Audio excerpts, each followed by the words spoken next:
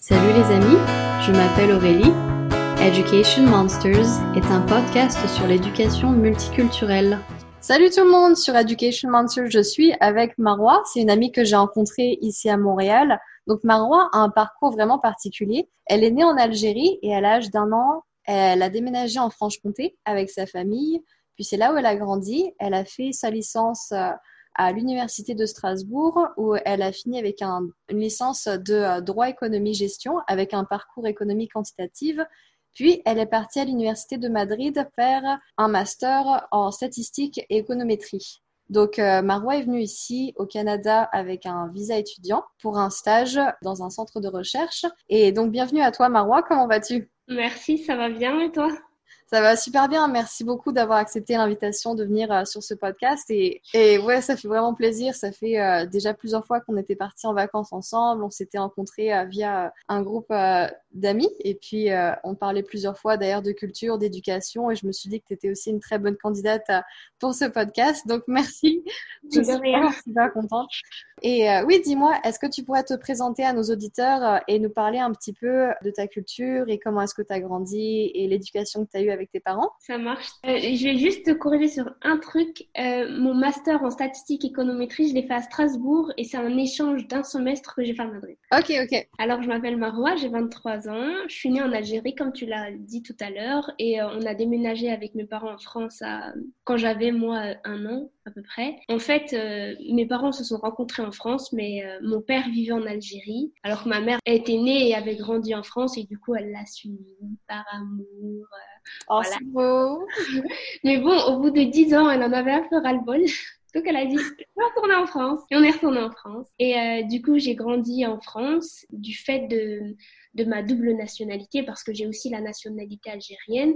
Je sens vraiment que on m'a transmis deux cultures et des valeurs différentes. Je partage beaucoup de la culture algérienne comme je partage beaucoup de la culture française et je me suis en fait souvent questionnée sur la nature de ma double nationalité. Parfois, c'était un peu... j'étais en conflit avec moi-même dans le sens où il y a une longue histoire en fait entre la France et l'Algérie et dans le sens où... Hmm.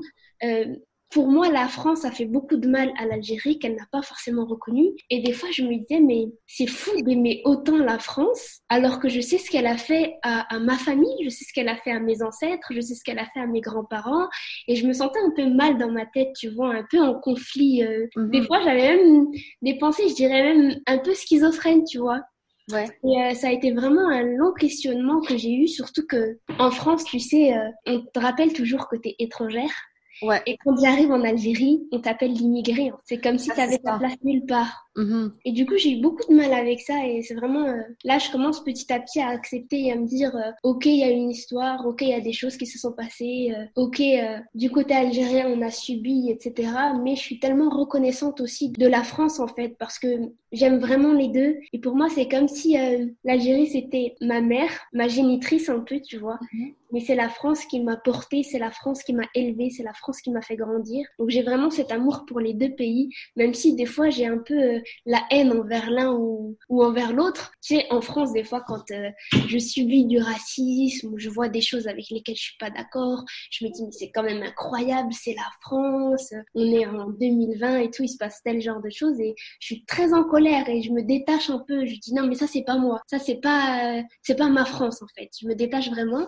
Et en même temps, quand je vois des trucs en Algérie, quand je vois la corruption, quand je vois le gouvernement, quand je vois l'état des mentalités, je me dis, mais en fait, non, ça ne me représente pas non plus. Donc, Ouais. vraiment comme un patchwork des deux et Mhm. des expériences que j'ai eues dans ma vie. Est-ce que, en grandissant, tu as toujours eu ce recul de voir les bonnes choses et les mauvaises choses des deux pays, ou est-ce que c'est quelque chose qui t'est soudainement paru parce que tu as eu le recul en venant au Canada et tout d'un coup, bah, le fait d'être distancié par rapport à ces deux cultures te permet de voir vraiment globalement, un peu comme un pas en arrière, le milieu dans lequel tu as grandi? En fait, j'ai toujours eu cette vision, mais étant à l'étranger, là, j'ai encore plus de recul vis-à-vis de la France, parce qu'avant, j'étais que en France. Mais maintenant que je suis installée au Canada, ma vision est un peu plus élargie, mais c'est vrai que j'ai toujours eu cette vision de je vois le bon, je vois le mauvais. Moi, quand j'étais plus jeune et que je disais à mon père, on est français, je suis française. Il me disait, non, t'es pas française. Depuis quand t'es française? Depuis quand la France t'accepte? Et moi, je lui dis, mais si, j'ai la nationalité, j'ai grandi en France, je parle français, je suis française. Et pour lui, en fait, c'est comme si la France c'était un passage, parce que lui, enfin, c'était quand même par choix, parce qu'il a suivi ma mère qui voulait revenir en France parce qu'elle y avait grandi. Mais est-ce que lui, il a la double nationalité? C'est ça aussi, c'est que lui a aussi la double nationalité, mais pour autant, il n'arrive pas à avoir cette attache, autant d'attache que moi, que j'ai pour la France. Mais je pense aussi c'est parce que lui, il est plus proche en fait de l'histoire. C'est-à-dire que son père à lui, donc mon grand-père à moi, a vu ses parents se faire tuer devant lui par l'armée française. Voilà, ils ont vu les tortures, ils ont vraiment connu tout ça. Et je pense que mon père et mes grands-parents ont encore du mal avec ça, surtout mes grands-parents parce que eux, du coup, ils étaient en plein dedans. Quand je vais chez mon grand-père, par exemple, c'est des drapeaux de l'Algérie partout. Il n'a jamais voulu prendre la nationalité française, jamais. Et pourtant, il vit en France. Pour moi, c'est contradictoire. Mais pour lui, vivre en France, c'est un peu comme une mission parce qu'il vit en France. Mais attention, il tient en fait l'association des Algériens de Franche-Comté. Ok. Et il s'occupe un peu de tous les Algériens qui sont en Franche-Comté, voilà, pour les aider dans la vie de tous les jours. Il fait aussi une assurance en cas de décès, tu peux être rapatrié en Algérie et tout. Il a vraiment cet amour de l'Algérie, mais ils l'ont pas pour la France parce que je pense qu'ils n'arrivent pas à oublier ce qui se passe. Comme je disais, chez lui, t'as même, franchement, il a un bureau aussi. Et dans son bureau, il y a genre une grande affiche avec la liste des noms des Algériens qui ont été noyés par la France dans la Seine en telle année. C'est vraiment très poussé, quoi. Et moi, je me dis, mais pars en Algérie, pourquoi tu restes? Mais pour lui, c'est comme un devoir qu'il a, en fait, envers les autres Algériens qui sont là et il a du mal à passer ça. Heureusement, mon père, c'est vraiment pas à ce point. Genre, mon père, il va jamais rien dire de négatif sur la France, mais il sent tellement le rejet, bien qu'il ait la nationalité, qu'il n'arrive pas à se sentir totalement français. Moi, ça m'arrive aussi quand je me sens rejetée, quand j'arrive pas à avoir un travail, même parce que je porte le voile, parce que moi j'affiche aussi ma religion, je me sens quand même rejetée. Là, je suis au Canada, j'ai aucun problème avec ça. J'ai aucune personne qui me regarde dans la rue de travers. J'ai jamais de remarques, j'ai pas eu d'agression. Alors qu'en France, franchement, c'était devenu presque un quotidien. Et même si j'aime mon pays, ça m'a lassée et c'est ce qui m'a fait partir en fait. Maintenant que je suis au Canada et que je vois une acceptation de l'autre, je me rends compte que ouais, en fait, j'étais pas folle. Vraiment, en France, il y a des choses qui me convenaient pas, mais c'est pas pour autant que je vais entre guillemets cracher sur mon pays et dire que du négatif parce que c'est quand même, je trouve, un très beau pays. On est beaucoup aidé et je suis très reconnaissante vraiment parce que je pense que si j'avais été dans un autre pays, j'aurais pas grandi de la même manière, j'aurais pas appris les mêmes choses, j'aurais pas fait les mêmes choses surtout. C'est clair, chacun son histoire et même pareil pour ton grand-père, c'est pas qu'il était peut-être destiné à aller en France, mais du fait qu'il ait choisi en fait de revenir, je me demande si c'est pas un peu pour faire la paix avec lui-même, tu vois, s'il a autant de rancune et que la rancune même a duré après toutes ces années, donc après que les choses ont changé et qu'il ait quand même choisi de venir vivre en France, c'est qu'il a peut-être, tu sais, des fois tu dois aller au cœur du problème pour essayer de le résoudre en toi. C'est ça. Mais après, il va pas forcément l'exprimer. Il va jamais dire je suis en colère contre la France. Il l'a jamais dit, mais en fait, je le ressens parce que sinon, t'aurais pas tant de choses affichées chez toi, comme pour ne pas oublier en fait, pour te forcer à te souvenir et pour pas que les gens oublient aussi, parce que dans son bureau, du coup, il y a beaucoup de passages et il en parle pas, mais c'est là. Tu sais que c'est là et tu sais que c'est affiché. Et même pareil, ma famille en Algérie, on m'a jamais parlé des choses qui ont pu se passer. En fait, je connais vraiment rien. Une seule fois, mon oncle, en fait, qui est plutôt l'oncle à mon père, c'est mon oncle aussi du coup, m'a raconté quelque chose qui ont pu arriver, quelques tortures qu'il a même lui-même subies, etc. Mais sinon, on n'en parle pas en fait. Il y a un peu comme une loi de l'omerta en fait. Et même mon père, c'est quelqu'un qui est très discret et qui parle vraiment pas. Moi, la raison que je connais de leur venue en France, c'est parce que ma mère avait envie de revenir. Mais je sais aussi qu'à cette période, il y avait beaucoup de terrorisme en Algérie. Et en fait, mon père travaillait pour l'État. Il était greffier et du coup, les gens qui travaillaient pour l'État étaient visés. Et je sais qu'il s'est passé des choses. Je sais qu'il s'est retrouvé nez à nez avec des gens avec des armes qui l'ont mis en joue. Je sais que ça commençait à devenir un peu dangereux. Je sais aussi que du coup, ça a poussé aussi au départ. La raison qu'on m'a donnée, que ta mère voulait revenir, c'est un peu la belle raison en fait. Comme si aussi on demandait de nous cacher les choses, tu vois. Mais peut-être aussi que tu étais un peu jeune pour comprendre la situation politique. C'est vrai qu'on simplifie beaucoup de choses chez les les enfants, alors qu'en fait, les enfants sont complètement capables de comprendre. Et les enfants sentent même les choses, sont beaucoup plus instinctifs et savent que si dans la famille, l'harmonie n'est pas complètement établie, il y a quelque chose derrière. Et puis, c'est clair que tu l'as ressenti, mais je me suis demandé si, tu vois, les rancunes, surtout à cause de raisons politiques, ne sont pas transmises même de génération en génération. Donc, ton père l'a eu de ton grand-père, toi, tu l'as eu de ton père et de ton grand-père. Ce sont des choses un peu en domino qui fait que les choses ne s'oublient pas vraiment. Et puis, il y a une expression qui dit « tu portes un peu le fardeau de tes ancêtres ». Donc, est-ce que c'est quelque chose qui, toi, t'appartient? Parce qu'en fait, quand tu regardes vraiment de manière individuelle, c'était pas les tortures et tout ça, c'était pas ton histoire, mais c'était l'histoire de tes ancêtres. Du fait que tu aies eu l'influence de leur éducation, ça devient en fait une partie de toi-même, mais vraiment sans que tu l'aies voulu. Et en fait, ce qui est important aussi, c'est la distance qu'on a vis-à-vis de ça, mais dans le temps. C'est, par exemple, si on parle de la Première Guerre mondiale, les acteurs de la Première Guerre mondiale sont décédés, mais les acteurs de la guerre d'Algérie ne sont pas décédés. Et aussi, une colère que j'ai eue un peu vis-à-vis de la France, vis-à-vis de ma France, j'aime dire ma France parce que souvent j'ai l'impression qu'il y a différentes France, c'est on ne m'a jamais enseigné la guerre d'Algérie à l'école. Et j'ai trouvé ça tellement triste parce que c'est quelque chose qui s'est passé et j'aurais voulu qu'on me le dise. Et pour moi, le fait qu'on me l'ait jamais enseigné à l'école, qu'on m'ait jamais rien dit dessus, c'est comme si on le niait. Alors que je sais que d'autres enseignants l'ont enseigné aux élèves. Mais pour moi, c'est comme si en fait on le niait et du coup ça a augmenté sur un peu le côté mystique, un peu le côté complexe aussi de la chose. Parce que si on avait dit à l'école, oui, en effet, il s'est passé ça, je me serais dit au moins ça a été reconnu et au moins on le dit aux enfants de maintenant ce qui s'est passé. Alors que là, c'est pas le cas et du coup, il y a ce manque-là. Il y a Exactement. C'est vrai qu'on donne beaucoup plus l'emphase sur les premières et deuxième guerres mondiales parce que ça met vraiment, je pense, la France en position de victoire. Alors que déjà l'histoire avec l'Algérie, c'est vrai que déjà du fait que les gens sont encore vivants, donc c'est pas complètement fini. Mais je te rejoins complètement là-dessus parce que mes parents qui ont aussi vécu la guerre au Cambodge, ça c'était en 75 et les gens sont encore bien vivants. Et je pense aussi qu'il y a une culture de porter, comment dire, une culture d'élever sa voix ou pas. Tu vois, dans les premières et deuxième guerres mondiales, on en parle beaucoup parce que les médias en ont décidé ainsi. Le ministère de l'Éducation a décidé de le mettre sur les programmes scolaires. Et pareil, il y a toujours beaucoup de musées sur le génocide dans plusieurs pays. On nous a emmenés visiter ces musées-là pendant les sorties scolaires. Mais par contre, les guerres comme l'Algérie ou au Cambodge, qui ont un report avec la France, parce que le Cambodge était aussi une ancienne colonie française, on n'entend pas beaucoup parler. Moi, personnellement, au lycée, je pense que j'ai dû avoir une petite leçon sur l'histoire avec l'Algérie, mais c'est vrai que c'était pas aussi important, ou du moins décidé par le ministère de l'Éducation. Je trouvais ça dommage de ne pas donner une voix à ces gens-là. Franchement, je suis très touchée par la Première Guerre mondiale, par la Seconde, par tout ce qui a pu se passer, mais je suis aussi touchée par le fait qu'on ne m'ait jamais parlé de la guerre d'Algérie ou des autres guerres en fait. Et moi, c'est la guerre d'Algérie en particulier parce que j'ai ce lien-là du pays.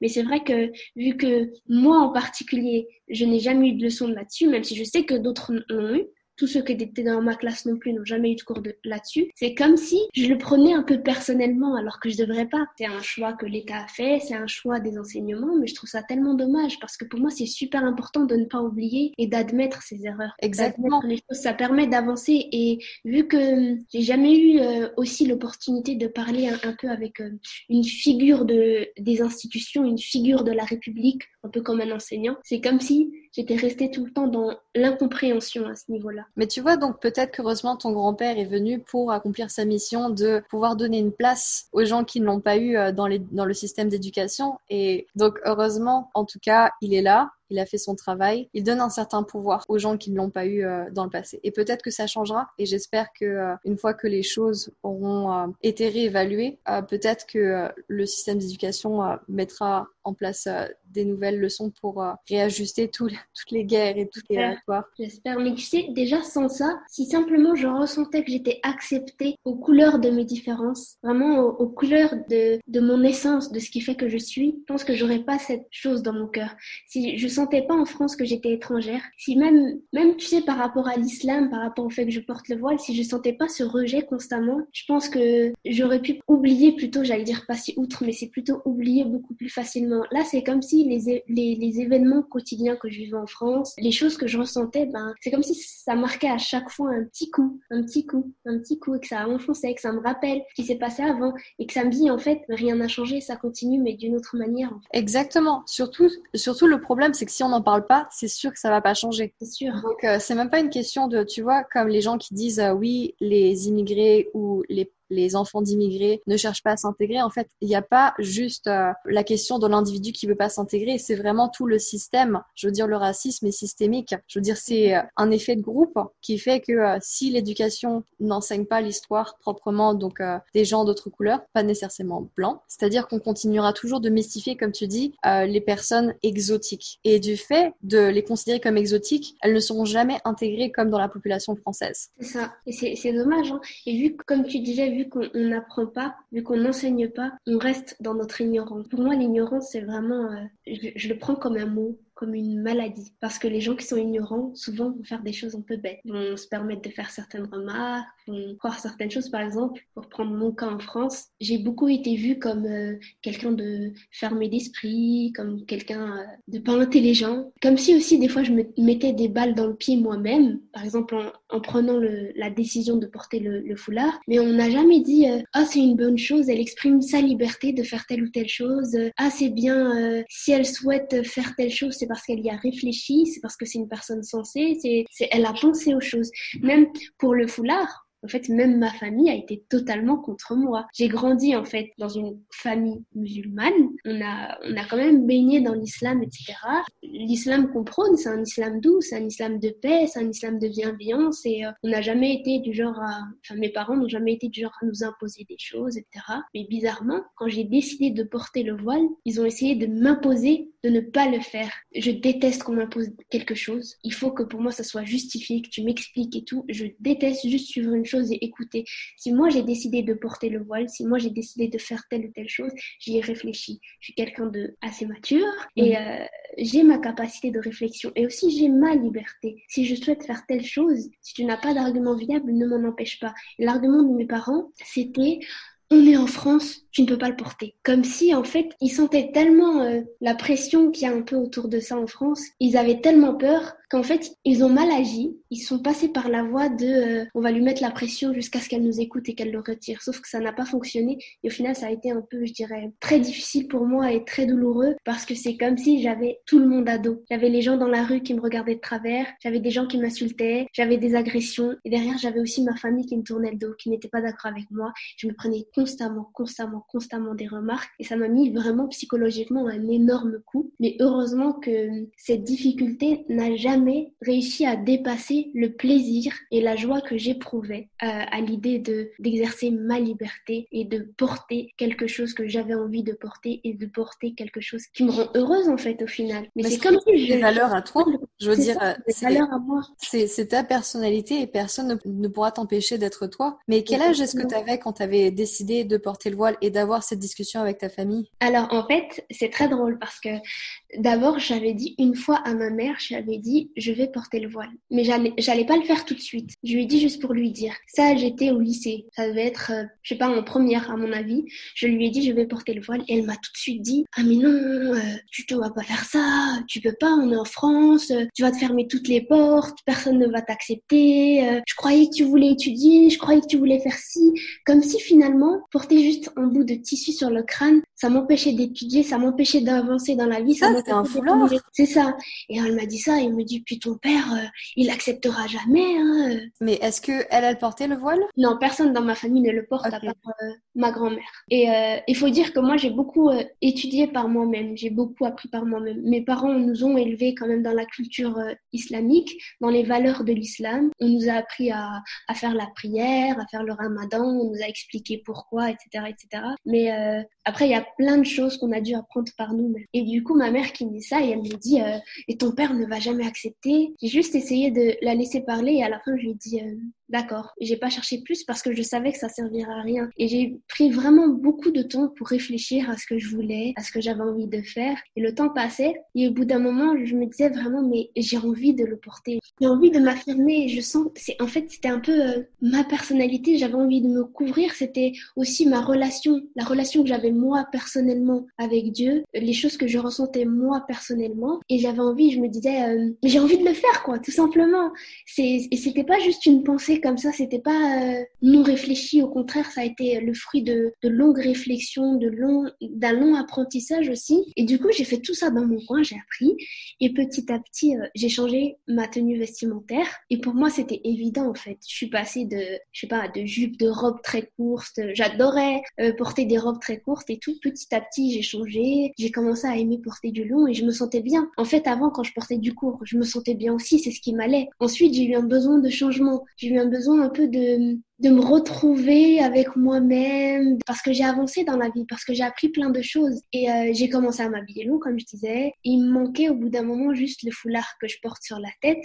Parce que pour moi, vraiment de mon point de vue à moi, tout ce que je dis depuis tout à l'heure, c'est mon point de vue. Pour moi, un foulard, c'est pas juste un tissu autour du crâne. Ça doit aussi refléter un peu pour ma personne un comportement, un apprentissage. Et ça doit aussi se voir sur le tout, sur l'ensemble. Je pourrais pas porter un foulard juste avec une tenue très moulante. Je pourrais pas, moi, personnellement. Et au-delà de l'apparence physique, je changeais aussi intérieurement. J'essayais de devenir plus sage, plus patiente. C'est vraiment un chemin, un long parcours que j'ai eu. Je faisais la paix avec moi-même parce que quand j'étais petite, il m'arrivait des choses qui sont devenues des traumas et que j'ai jamais osé raconter à personne. Et dans l'exercice de ma religion, dans mes conversations que j'avais avec Dieu, je me sentais libérée et je sentais que le voile, c'était en fait un symbole pour moi et c'était comme une libération et le porter, ça serait comme l'étape un peu presque finale de mon chemin de réflexion et de l'acceptation que j'avais de moi-même et de la liberté que je pouvais avoir. Et du coup, j'ai mis, je pense, 2 ans comme ça et en terminale, pour répondre à ta question que tu m'as initialement posée, c'était au mois de juin. Donc juste avant le bac, je l'ai porté. Et j'ai juste dit la veille à mon père, je suis allée le voir. Je voulais le voir depuis longtemps, mais j'avais tellement peur en fait du jugement, tellement peur qu'on ne m'accepte pas que j'y arrivais pas. Et je suis allée le voir et je lui ai dit, écoute, je vais te dire un truc, mais ne me dis pas non parce que ça ne servira à rien, je ne t'écouterai pas. J'avais encore les paroles de ma mère en tête. Et il me dit, quoi, dis-moi? Je lui répète, hein. Je lui dis, ne me dis pas non, ça ne servira à rien, je ne t'écouterai pas. Et je lui dis à ce moment-là, j'ai décidé que j'allais porter le voile. Et il me répond, d'accord, fais ce que tu veux, mais ne joue pas, en fait. Dans le sens, si tu portes le voile, fais-le parce que tu as réfléchi. Fais-le parce que tu as pensé, tu as cheminé dans ta foi, dans ta religion. Mais ne le mets pas juste comme ça, juste pour suivre des amis. Ouais, il voulait que ça soit sérieux parce que c'est vraiment Exactement. un symbole que lui respecte, en tout cas. C'est ça. Et je voulais revenir à ce que tu disais, c'est vraiment super beau ce que tu avais dit sur la représentation parce que, comme tu dis, les gens peuvent le percevoir comme juste un morceau de tissu sur le crâne. Mais ça porte une grosse signification. Donc pour toi, en tout cas, c'était tout le comportement assez sage et aussi toute la paix intérieure que tu as pu avoir. Alors que pour ta mère, qui a quand même grandi dans une culture assez proche de la tienne, elle le voyait comme un plafond, je veux dire comme quelque chose qui t'empêchait d'étudier, comme quelque chose qui allait t'empêcher d'accéder à une stabilité financière, un travail et tout ça, ou même à des jugements dans la rue, ou que ça soit associé au danger, ou que les gens parlent de terrorisme et tout ça. Moi, je trouve ça fou, toute la signification que peut porter juste un morceau de tissu. Tu vois, que ça soit dans le bon, que ça soit dans le mauvais. Exactement. Et ce qui est le plus incroyable, c'est que mes parents, c'était quand même les gens que je voyais tous les jours, qui étaient censés me connaître. Mais quand je l'ai porté, il y a eu comme une panique incroyable.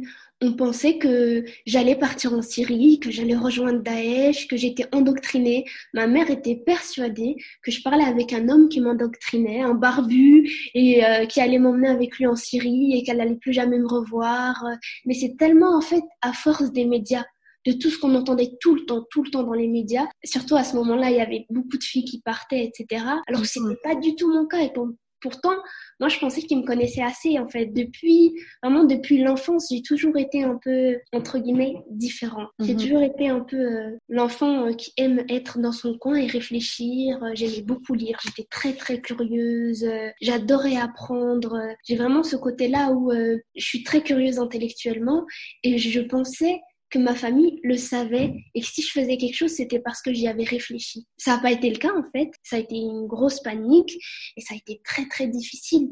Je comprends leur peur, vraiment, je la comprends parce qu'en plus, il y avait des agressions. Une amie à moi qui portait aussi le foulard, je pense, une semaine avant, elle s'était faite poignarder dans la rue Wow. par un homme. En France? En France, ouais, genre juste vers chez nous. Et du coup, mes parents avaient tellement peur, il y avait tellement de choses qui se passaient. Mais moi, j'essayais de les rassurer, mais je sentais que j'avais pas en fait la force un peu pour le faire. J'avais pas la reconnaissance aussi pour le faire parce qu'on pensait que du coup, j'étais endoctrinée. Et ça a été vraiment très difficile. Ça a été plus difficile, je pense, à la maison que dehors, les quelques remarques que je pouvais percevoir. Moi, je suis vraiment pas du genre à me victimiser, à me dire tout de suite, ouais, on a fait ça, c'est parce que je suis voilée ou parce que je suis une femme. Je suis vraiment pas comme ça. Mais là, je l'ai vraiment beaucoup ressenti à la maison. Je me faisais disputer à longueur de journée. Il y a mon frère un jour, mon grand frère plus grand que moi de 10 ans, qui vient et qui me dit mais pourquoi t'as fait ça? Mais comme si j'avais tué quelqu'un en fait. Il me dit mais je croyais que t'étais intelligente, je croyais que tu réfléchissais. Et moi, j'écoutais plus.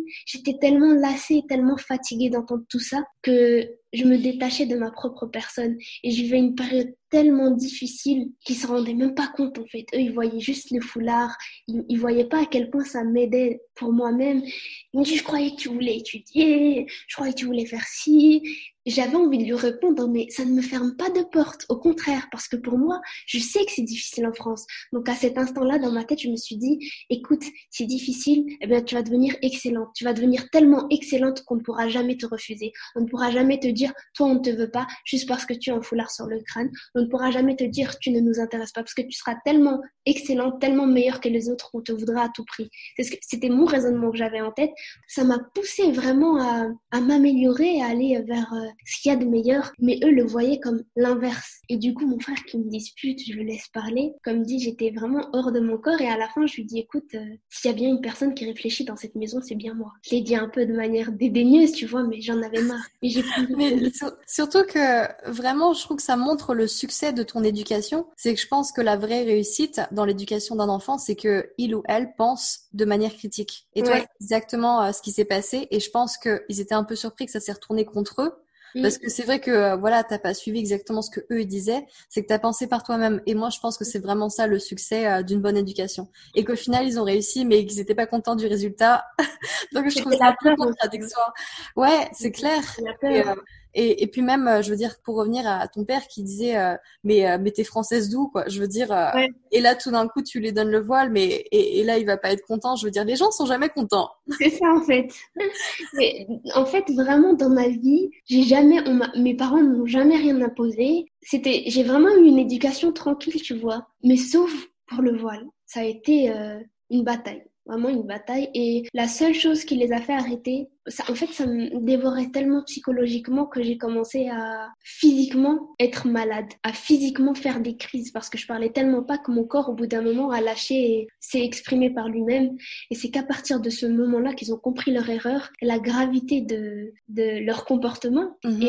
à ce moment-là qu'ils se sont dit, mince, on n'aurait pas dû. Ils ont commencé à comprendre. Et je leur en veux pas parce qu'il y a aussi des choses qu'ils ne savent pas, qu'ils ne savent toujours pas, qu'ils n'ont jamais su, des choses qui sont en moi que j'ai pas envie de leur partager et que j'ai envie de faire la paix avec moi-même toute seule. Et du coup, ils savent pas toutes ces choses, donc ils peuvent pas savoir totalement mon cheminement et la voie que j'ai choisi de prendre. Pour moi, mettre le voile, ça a été vraiment une paix. Mhm. Juste, je me suis sentie tellement bien quand je suis sortie que je le portais. Et le plus drôle, c'est que le jour où je l'ai porté, j'ai rencontré une enseignante à moi, une professeure de SVT. Quand elle m'a vue, elle m'a dit bonjour Marois. Elle était très heureuse de me voir et elle me regardait. Dans son regard, j'ai senti que j'étais belle. Alors que physiquement, à ce moment-là, déjà physiquement, j'étais lamentable. Je pesais, je sais pas, ça se voyait que j'étais fatiguée, j'étais amaigrie par toute la pression que j'avais tout le temps autour de moi. Et elle m'a regardée et ça m'a vraiment fait quelque chose parce que la dernière fois que je l'avais vue, cette enseignante, j'étais en robe très courte, j'étais pas voilée, c'était il y a longtemps quoi. La fois là où je l'avais vue, elle m'avait dit tu es très belle. J'ai senti aussi la beauté dans son regard. Et j'ai trouvé ça tellement Oh. incroyable que la première personne que je vois, ce soit elle et que son regard n'ait pas changé. Ça aussi, ça a été important pour moi. Et du coup, le fait de l'avoir vue, ça m'a donné une force incroyable aussi. Ouais, c'est clair, c'est clairement le signe d'une première acceptation, d'une validation. Et puis moi, je trouve ça fou que tu vois, la première bataille soit avec les gens plus proches de toi. Donc, c'est-à-dire que si tu peux parvenir à vaincre ça, c'est que tu peux convaincre le monde que tu sais quoi, c'est pas du tout un crime de porter le voile, c'est pas du tout mal vu, ça va pas te limiter dans l'éducation. Donc du moment que t'as conquis ta famille, t'as toutes les armes pour convaincre tout le monde. C'est clair, mais je suis très contente d'être passée par là, même si j'aurais préféré que ça soit autrement, parce que ça m'a grandi, en fait, et c'était une expérience de la vie qui était difficile sur le moment, mais qui m'a apporté beaucoup. Moi, je me suis aussi posé la question du point de vue de l'immigré, donc plus du côté de ton père ou de ta mère qui avait peur, parce que quand tu arrives dans un pays d'accueil, souvent la mentalité de l'immigré, c'est oui, je suis ici dans un pays d'accueil, donc je lui dois la loyauté parce que le pays Ouais. m'a accueilli. Donc, je vais faire quand même un maximum pour me conformer. Je sais que ça a été le cas, en tout cas pour mes parents, quand ils sont venus dans leur vingtaine. Ils ont un peu tout fait pour être discrets. Et donc, je me suis demandé si de la part de tes parents, ils n'avaient pas ce point de vue-là, comme quoi la France, c'est quelque chose de nouveau. Donc, on va essayer d'avancer, pas de reculer, pas de revenir vers les origines. En tout cas, c'était le cas de ma mère qui n'a pas voulu revenir au Cambodge quand elle est partie. Moi, je pense que ça n'a pas été le cas de mes parents. La question principale, c'était vraiment, je pense, dans le fond, c'était l'islamophobie en France. Parce que moi, en soi, le fait de porter le voile, je considère que ça va pas du tout à l'encontre de ma nationalité française. Au contraire, c'est moi. Ma France, comme j'aime l'appeler, je dis ma France parce que ma France, elle est multiculturelle. Ma France, elle est mosaïque. Ma France, elle est faite de gens qui sont différents et qui s'entendent tous ensemble. Ma France, elle accepte les différences. Elle accepte les couleurs de chacun. Elle accepte les différences de religion. Et du coup, pour moi, je représentais ma France et je représentais très bien ma France avec mon foulard. Parce que ma France, voilà, elle aime tout le monde. Elle ne fait pas de différence. Mais pour mes parents, je pense que ça a été vraiment la question de l'islamophobie. Parce que dans le fond, ils ont raison. En France, quand tu portes un foulard, c'est beaucoup plus difficile de trouver un emploi et souvent on te met des bâtons dans les roues. Moi je l'ai vu dans mes études, j'essayais vraiment d'être toujours au top pour qu'on ait rien à me dire. Jamais. Mais c'est comme si d'une certaine manière j'essayais de prouver quelque chose. J'essayais de prouver aux autres que on peut être voilé et avoir un esprit ouvert, on peut être voilé et intelligente, voilà quoi. Et dans mes études, dans ma scolarité, j'ai subi aussi ça, cette discrimination. Je me souviens par exemple un jour quand j'étais en prépa, parce que j'ai fait une classe prépa avant la licence, j'avais un enseignant, il avait un problème avec moi. En fait, comme j'ai dit avant, je suis vraiment pas du genre à me victimiser et à dire c'est moi, c'est parce que je porte le voile, etc. Mais là vraiment, lui, c'était avéré en fait. Ce qui s'est passé, c'est que, en fait, il s'est passé plusieurs choses. Mais déjà, il faut savoir que ma prépa était dans un lycée, donc je devais enlever le voile. J'ai enlevé mon foulard. Mais ma tenue, tu voyais que j'étais voilée parce que je portais du long, du large, voilà. Et déjà, il me regardait tout le temps de travers. Moi, je faisais pas attention, je me disais c'est son regard. Mais le truc qui m'a fait vraiment le déclic, c'est que il m'a mis 9 de moyenne alors que j'aurais dû avoir 15. Et je me suis dit mais quoi? Pardon? Et du coup, quand je suis allée le voir, il me dit oui, mais c'est facile, vous faites un contrôle et vous faites pas le deuxième, comme ça vous gardez la bonne note et vous risquez pas de faire baisser votre moyenne. Vous étiez absente, voilà, je vous ai réduit votre note, c'est mérité. Je dis pardon.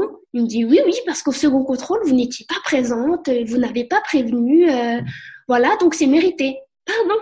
Et en fait, là, je comprends. Mais je lui dis, mais monsieur, je me suis fait opérer d'un sagesse. Vous étiez au courant, tous les enseignants étaient au courant. Et ce jour-là, j'étais en train de me faire opérer. Excusez-moi de ne pas pouvoir me dédoubler, de ne pas pouvoir faire deux choses en même. Vous le saviez.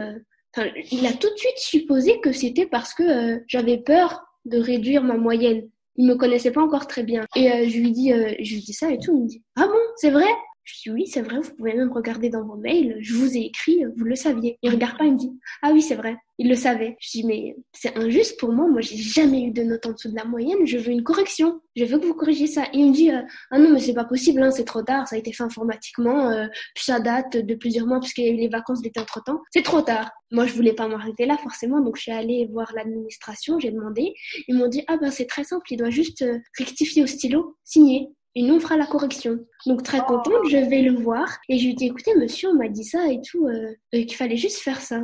Et là, il est entré dans une colère noire. Et il se met genre au-dessus de moi. Et il me dit, c'est moi qui décide si je veux que tu aies 9, tu auras 9 et tu n'as rien à dire. Et je me suis sentie, mais en fait, minable en fait. Mais Et tellement choquée. Et j'ai rien pu dire, j'ai rien pu faire. Il a gardé le 9 et il m'a dit, je lui ai dit, mais c'est important pour moi parce que je voulais pas faire les concours pour aller en école de commerce, je voulais aller à la faculté, je voulais plus de temps pour réfléchir à quelle faculté. Et je lui ai dit, mais moi je veux aller à la fac et votre matière, elle est importante. Donc s'il vous plaît. Il dit, oui, ben, je vous ferai une lettre, c'est tout. Qu'il n'a jamais fait. Je vous ferai une lettre où je dirais qu'il y a une petite erreur, mais le 9, vous le gardez. Et il était vraiment en position de... comme s'il voulait m'écraser. Et là, j'ai compris que vraiment, il y avait un problème. Il y a eu cette première chose-là. Et après, il y a eu d'autres choses qui se sont additionnées parce que je l'ai eu la deuxième année. On avait des calls, ce sont des interrogations orales. Il me donnait toujours les sujets les plus compliqués. Je savais que c'était les sujets les plus compliqués parce que c'était les sujets HEC. HEC Paris. J'étais la seule à les avoir. Et je réussissais quand même. Et en fait, il devait poser 5 questions à la fin de la présentation. Il m'en posait toujours 10. Et si je répondais pas correctement, entièrement, aux 10 questions, il me mettait pas les points. Et autre chose qu'il me faisait aussi, il arrondissait toujours à l'entier inférieur. Alors que pour tout le monde, il arrondissait à l'entier supérieur. Et moi, je comprenais pas. Je me disais, mais c'est pas possible. Pourquoi j'ai autant de questions? Pourquoi il arrondit? Il essayait vraiment de me descendre, en fait, tout le temps. Et même avec ça, j'arrivais quand même à réussir, mais je sentais trop l'injustice. Ça me rendait folle.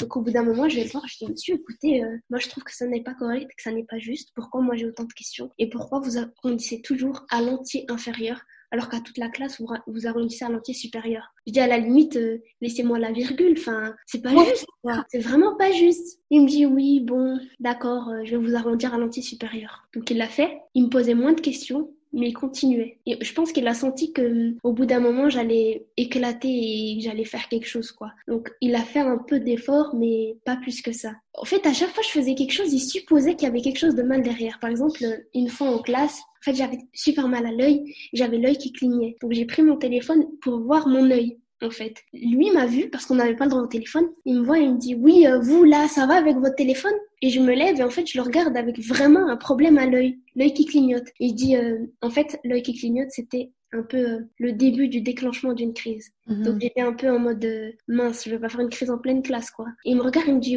ouais, bon, c'est pas parce que je vous ai vu sur votre téléphone qu'il faut faire semblant d'avoir quelque chose, hein. Waouh. Et j'étais outrée, et à ce moment-là, j'étais juste au bout de ma vie parce que j'étais pas bien, en fait. Et qu'on me prenne comme ça, ok. Et il voit que je continue et que je réponds plus et que je suis genre blanche. Il me dit vous voulez aller à l'infirmerie? Je lui dis oui. Et j'y vais. Et il me regarde, mais avec dédain. En fait, c'était incroyable. Je me suis dit, mais c'est pas possible, en fait, d'avoir autant, d'être comme ça, d'avoir un tel problème avec les gens. C'était abusé. Et je suis allée à l'infirmerie. Au final, c'est passé. Et j'étais tellement fatiguée de tout ça, fatiguée de me battre tout le temps que j'ai encore laissé passer. Et puis, un autre jour, on était en classe. Et il dit, oui, qu'est-ce que vous voudriez faire plus tard? Et moi, je lui dis, la recherche, ça m'intéresserait. Faire enseignant-chercheur, pourquoi pas? Bon, je sais pas encore, mais juste, j'ai réfléchi. Et quand je lui dis ça, presque il rigole et il me dit, c'est pas parce que vous avez de bonnes notes que vous pouvez y arriver, hein. C'est compliqué, hein. Vous n'allez pas y arriver comme ça, hein. Mais vraiment, il disait que j'avais des attentes trop hautes et que j'y arriverais pas. Et moi, j'ai rigolé et tout. Et dans ma tête, je me suis dit, mais un jour, je serai meilleure que toi. Un jour, j'aurai une place au-dessus de toi et ce jour-là, je viendrai te voir. Salut, tu te souviens de moi? Et ben voilà.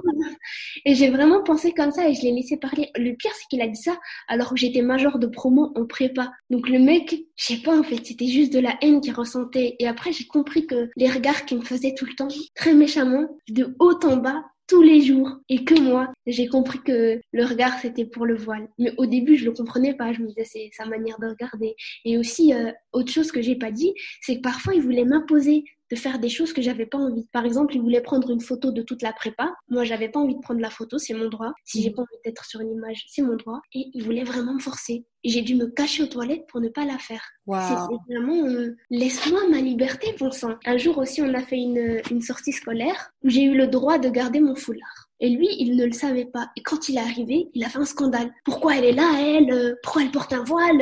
Et il me dit, rentre. Et je lui dis non. C'est mon droit, je reste. Et je sentais que ça le mangeait. Ça, c'est un exemple que je raconte avec un enseignant en particulier, mais j'en ai eu d'autres. J'ai eu à la faculté aussi des profs qui me disaient, moi, ça me fait chier de voir une fille qui porte un foulard.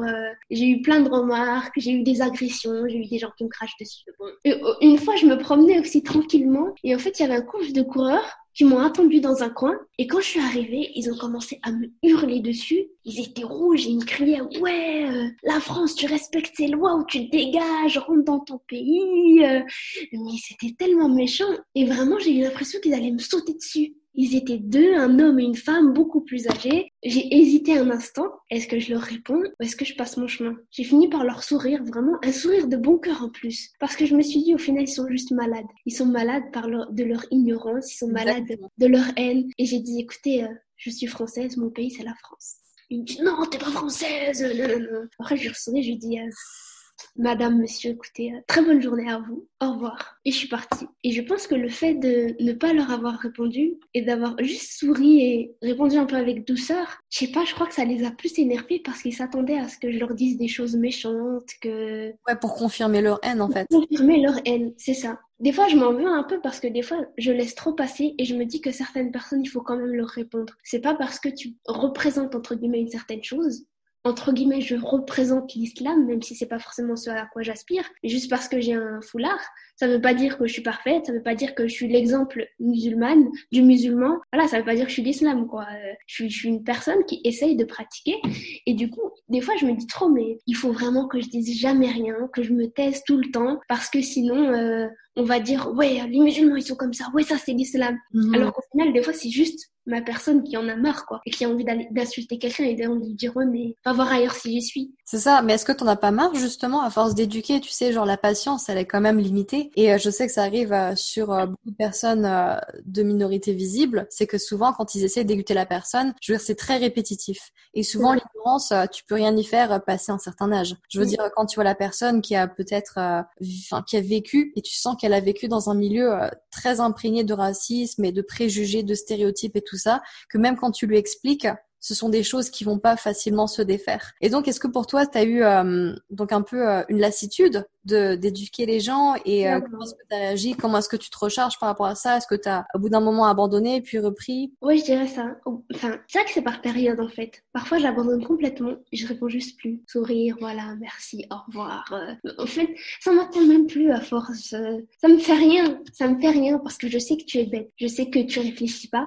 Je sais que tu es malade. Je les prends vraiment comme des gens malades et des fois même j'ai de la peine pour eux. Et j'ai eu beaucoup de peine pour les gens qui m'ont crié dessus parce qu'ils étaient rouges et dans un état pas possible. Je me dis mais les pauvres, pourquoi ils font ça? Mais pourquoi? Genre il y a un problème. Et j'ai eu de la peine pour eux. Des fois j'ai de la peine pour les gens. Et du coup je leur dis rien parce que c'est triste en fait d'en arriver là.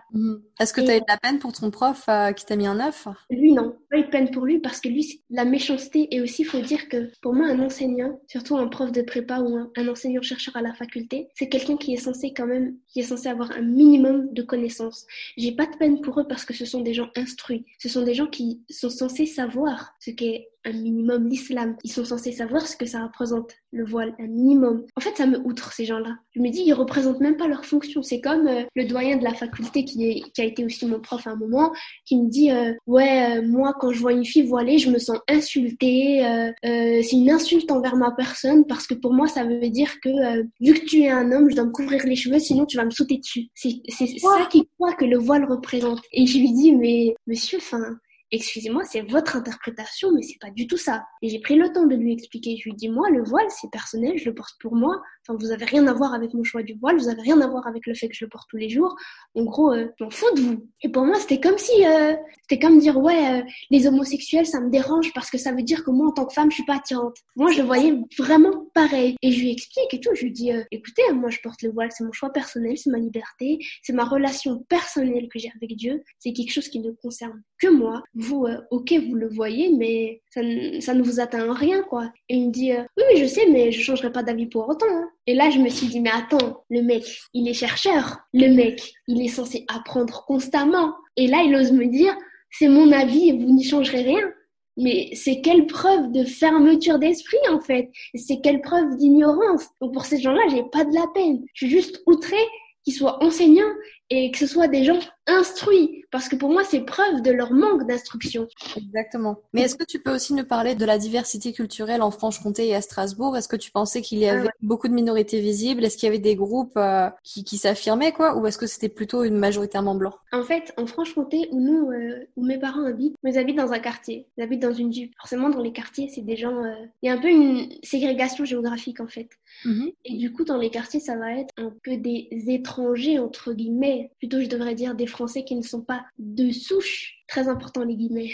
Et, du coup, au quartier, donc d'où je viens, ben il y avait beaucoup de musulmans, beaucoup d'arabes, beaucoup de noirs, voilà, et c'était un quartier pauvre aussi. C'était pas très, il y avait pas beaucoup de différences, pas beaucoup de mélange. Dans la ville, ça allait. Il y avait des Français de souche, il y avait un peu de tout, mais c'était vraiment majorité, je pense, des gens issus d'une immigration maghrébine, parce que la Franche-Comté, ou du moins Montbéliard, c'est l'endroit d'où vient la famille Peugeot, Sochaux-Montbéliard. Donc il y a toutes les usines Peugeot qui sont vraiment chez nous en fait. C'est là le berceau de l'industrie en France. Et du coup, bah, l'immigration maghrébine, quand ils viennent en France, souvent ils font dans ces coins-là. La Franche-Comté, c'était où j'habitais, c'était pas très mélangé, mais en cours ça allait. À l'école, ça allait. Au lycée, ça allait. Au collège, c'était une majorité d'arabes, de gens d'origine, hein. Voilà, de gens un peu plus comme moi qui ont cette double culture, etc. Au lycée, ça a commencé à changer, mais c'était toujours très doux en fait. On vivait tous ensemble et on était tous contents d'être ensemble. Il n'y avait pas ces différences, il n'y avait pas ces discriminations. Après, quand je suis allée à Strasbourg, vraiment, j'ai senti une différence dans le sens où j'ai eu l'impression que les Strasbourgeois étaient beaucoup plus racistes parce que je me suis pris beaucoup plus de regards de travers, de remarques, je sentais vraiment que j'étais quelqu'un d'autre, que j'étais différente à Strasbourg, alors que je le sentais pas forcément en Franche-Comté. Et c'est surtout par les locaux parce que Strasbourg, c'est une ville très cosmopolite. Il y a des étudiants qui viennent de partout, etc. Et j'ai senti un peu ce contraste très étonnant c'est une ville cosmopolite, il y a des étudiants du monde entier, mais pour autant, quand tu croises les locaux, t'as l'impression que t'es un extraterrestre, en fait, t'es un ovni. D'ailleurs, l'agression que j'ai évoquée tout à l'heure du couple de coureurs, c'était à Strasbourg. Du coup, à Strasbourg, ouais, j'ai senti que malgré le melting pot de personnes d'origines différentes, il y avait quand même un racisme qui était ancré chez les habitants. Mais je pense aussi que c'est à cause de leur histoire, en fait, et du fait qu'ils soient venus allemand, français.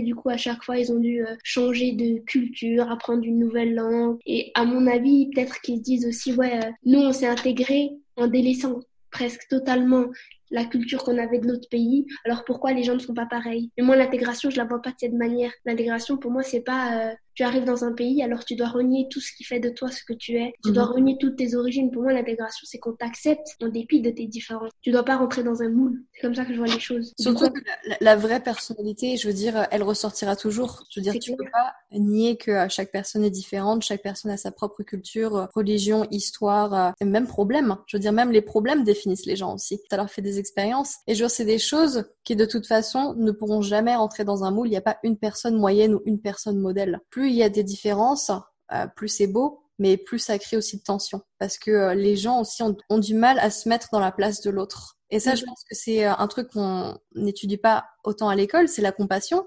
Je veux dire, clairement, le fait de se mettre dans la place de quelqu'un d'autre, en fait, ça te permet aussi de voir les choses différemment. Donc, même si tu vois un même objet, tu vois une table, l'autre personne va voir la table de l'autre côté. Et donc, c'est pas forcément la même chose. Enfin, là, je prends un exemple de table, mais je veux dire, ça pourrait être pour n'importe quel symbole ou n'importe quel comportement ou n'importe quel rituel. Je veux dire, ce sont des choses propres à la personne qui donnent une signification. Et je pense que la signification a été hyper importante au cours de l'histoire parce que la religion, même le concept de religion a été vraiment très ancré depuis des milliers d'années. Je veux dire, c'est pas quelque chose qui est juste né récemment, c'est quelque chose que toutes les populations, pratiquement toutes, même dans les populations isolées, dans les îles et tout ça, je veux dire, tout le monde a des rituels, tout le monde a des croyances, et c'est ce qui permettait aux gens d'avoir de l'espoir. Même si c'est quelque chose, je veux dire, qu'on n'est pas tous d'accord là-dessus, parce qu'il y a des gens qui y croient, des gens qui y croient pas. Je veux dire, c'est important quand même, comme tu dis, qu'est-ce que ça peut te faire si moi je crois à ça? Je veux dire, ça t'empêche pas de vivre.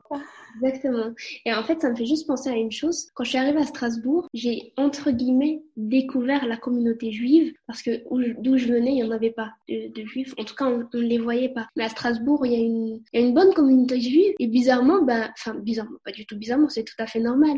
je les ai jamais jugés dans ma tête du style les juives elles portent des perruques, elles veulent pas nous montrer leurs vrais cheveux, les hommes juifs ils portent des pantalons de ce type, ils veulent pas nous montrer leur forme.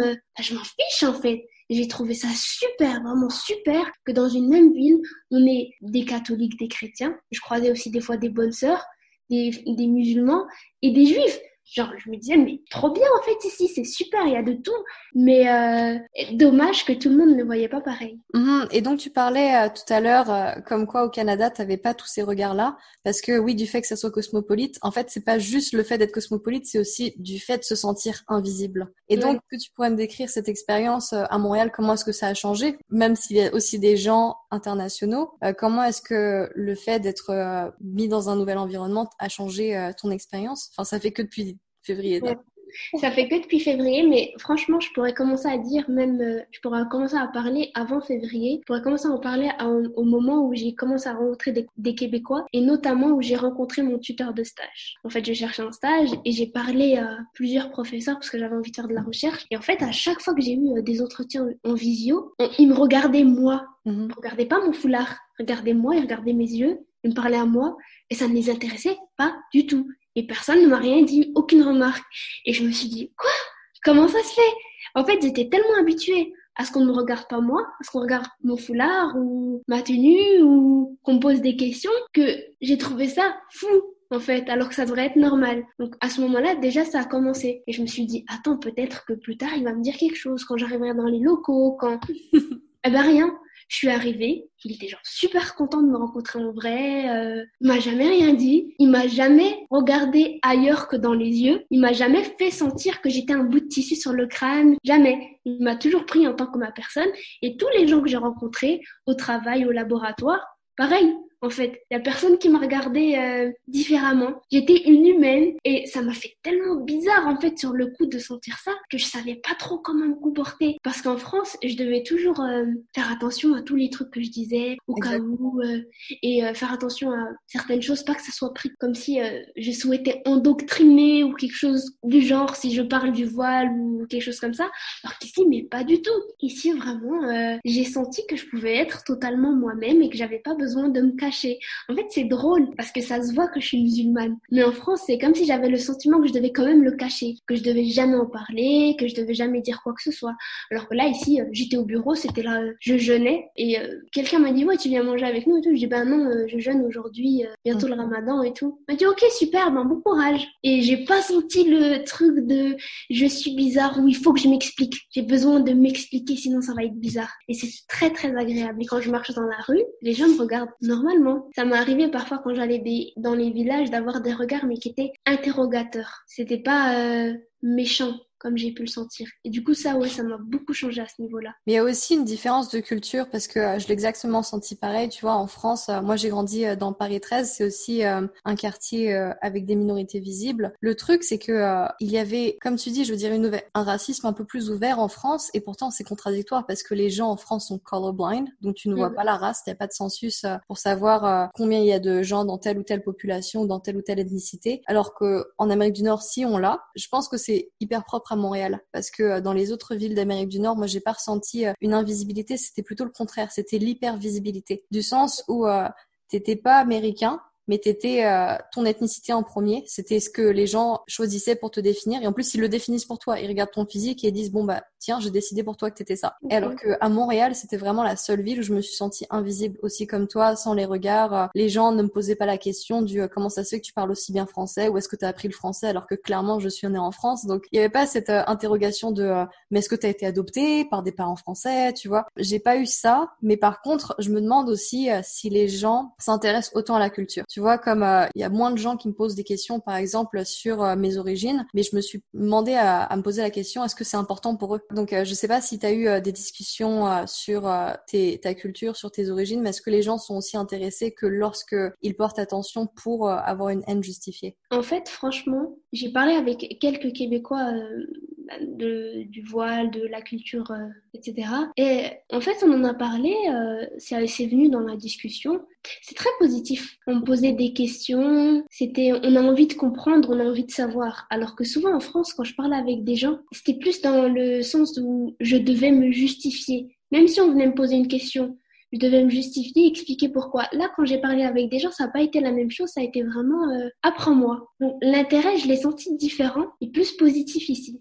Mais je dis pas, en France aussi, il y a des personnes qui s'intéressent, qui sont très gentilles, voilà, très positives, qui mettent pas tout le monde dans le même sac, etc. Mais quand même, en France même, quand par exemple il y a des attentats, j'ai l'impression que je dois me justifier, de dire, c'est pas moi, hein, c'est pas l'islam. Hein, Alors qu'ici, on a aussi parlé d'attentats avec certains collègues, mais j'ai pas eu le besoin de me justifier, de dire, ouais, mais c'est pas l'islam. Hein. En fait, tout de suite, ils ont dit, ouais, bon, c'est pas vraiment l'islam, quoi. Ils l'ont dit d'eux-mêmes, ils le savent d'eux-mêmes. Enfin, pour moi, c'est logique, c'est évident. Aussi, l'islamophobie est perçue carrément différemment en France, aux États-Unis, au Canada. Je veux dire, le Canada n'a pas une histoire avec l'islamophobie, je pense, aussi forte qu'aux États-Unis avec les attentats donc du 11 septembre ou avec la France avec Je suis Charlie et tout ça. Je veux dire, le Canada est quand même stable politiquement. Je veux dire, c'est un pays qui va pas chercher la merde et c'est un pays qui va pas décider de rentrer en guerre ou de détester des populations comme ça. Je pense que c'est un pays assez ouvert là-dessus et je pense que c'est même un meilleur exemple d'intégration que la France ou les États-Unis. Totalement. Mais moi, je trouve ça dommage parce que en France, la population, des fois, c'est presque comme si on manquait d'éducation. En fait, on va voir une chose, on va pointer du doigt tout de suite. Tu connais le proverbe qui dit quand le sage montre la lune, l'idiot regarde le doigt. On va pas regarder la lune en France. Souvent, on va regarder le doigt, la chose qui est pointée. S'il y a quelqu'un qui fait quelque chose et qui dit Allahu Akbar, on va dire oh c'est l'islam. Mais on va pas se dire mais la personne elle-même en fait, peut-être la personne était fou. Déjà pour moi des personnes qui font des attentats, c'est des personnes qui ont un problème dans la tête. Il leur manque un grain clairement. C'est ce que je me dis tout de suite. Peu importe le type d'attentat que c'est. Hein. Mais il y a des gens, ils vont pas se dire ça. Ils vont dire c'est parce que c'est l'islam qui dit ça. C'est parce que l'islam dit qu'il faut tuer des gens. Tu vois, ils vont pas regarder la personne. Il y a eu un attentat. C'est un homme qui travaille à la préfecture, qui était sourd-muet, qui allait tirer sur 2 policiers et il aurait dit Allahu Akbar avant de tirer. Il était sourd et muet, mais il aurait dit Allahu Akbar avant de tuer. Et du coup, tout de suite, on va même pas essayer de comprendre, on va même pas se dire, mais attends, il est sourd-muet, comment il a pu crier? Ah oui, c'était crier. Comment il a pu crier Allahu Akbar? En plus, c'était à 2 heures du matin quand il était chez lui parce qu'il a un voisin flic qui l'a entendu. On va se dire, mais c'est un peu tiré par les cheveux. On va pas se dire, mais le mec, peut-être qu'il a juste fait un câble, il a tiré sur les gens. Mais non, à dire, il a dit à 2 heures du matin. Il a crié Allahu Akbar, même s'il est sourd et muet, c'est pas grave. Il l'a crié et après il a tué les policiers. Du coup, vu qu'il a dit Allahu Akbar, ça veut dire qu'il était musulman, alors que le mec il n'était même pas musulman en fait. Tu vois comment? Ça va être tout de suite, on va rentrer dans le truc comme des moutons. Et on va suivre, on va même pas se poser de questions. Ah ça c'est fou. Et j'espère que ça changera. Mais c'est clair que je vois que on fait beaucoup d'efforts, tu vois, en parlant à des gens, en éduquant, même si parfois on se fatigue un petit peu. Mais je pense que c'est toujours hyper important d'en parler, de faire des podcasts, de montrer que c'est toujours quelque chose qui, en 2020, malheureusement, qui arrive. Et je veux dire, ça va pas changer rapidement, parce que moi, quand j'étais enfant, je subissais aussi du racisme asiatique. Et je me suis dit, bon, si ça se trouve, un jour, j'aurai des enfants et eux, ils ne le subiront pas, parce que les gens auront changé. Mais en fait, pas du tout. On en est encore à là et faudrait toujours continuer à se battre. Il y a toujours des manifestations et heureusement que ça change. Et heureusement, je pense qu'avec les médias, il y a beaucoup plus de voix qui commencent à s'exprimer.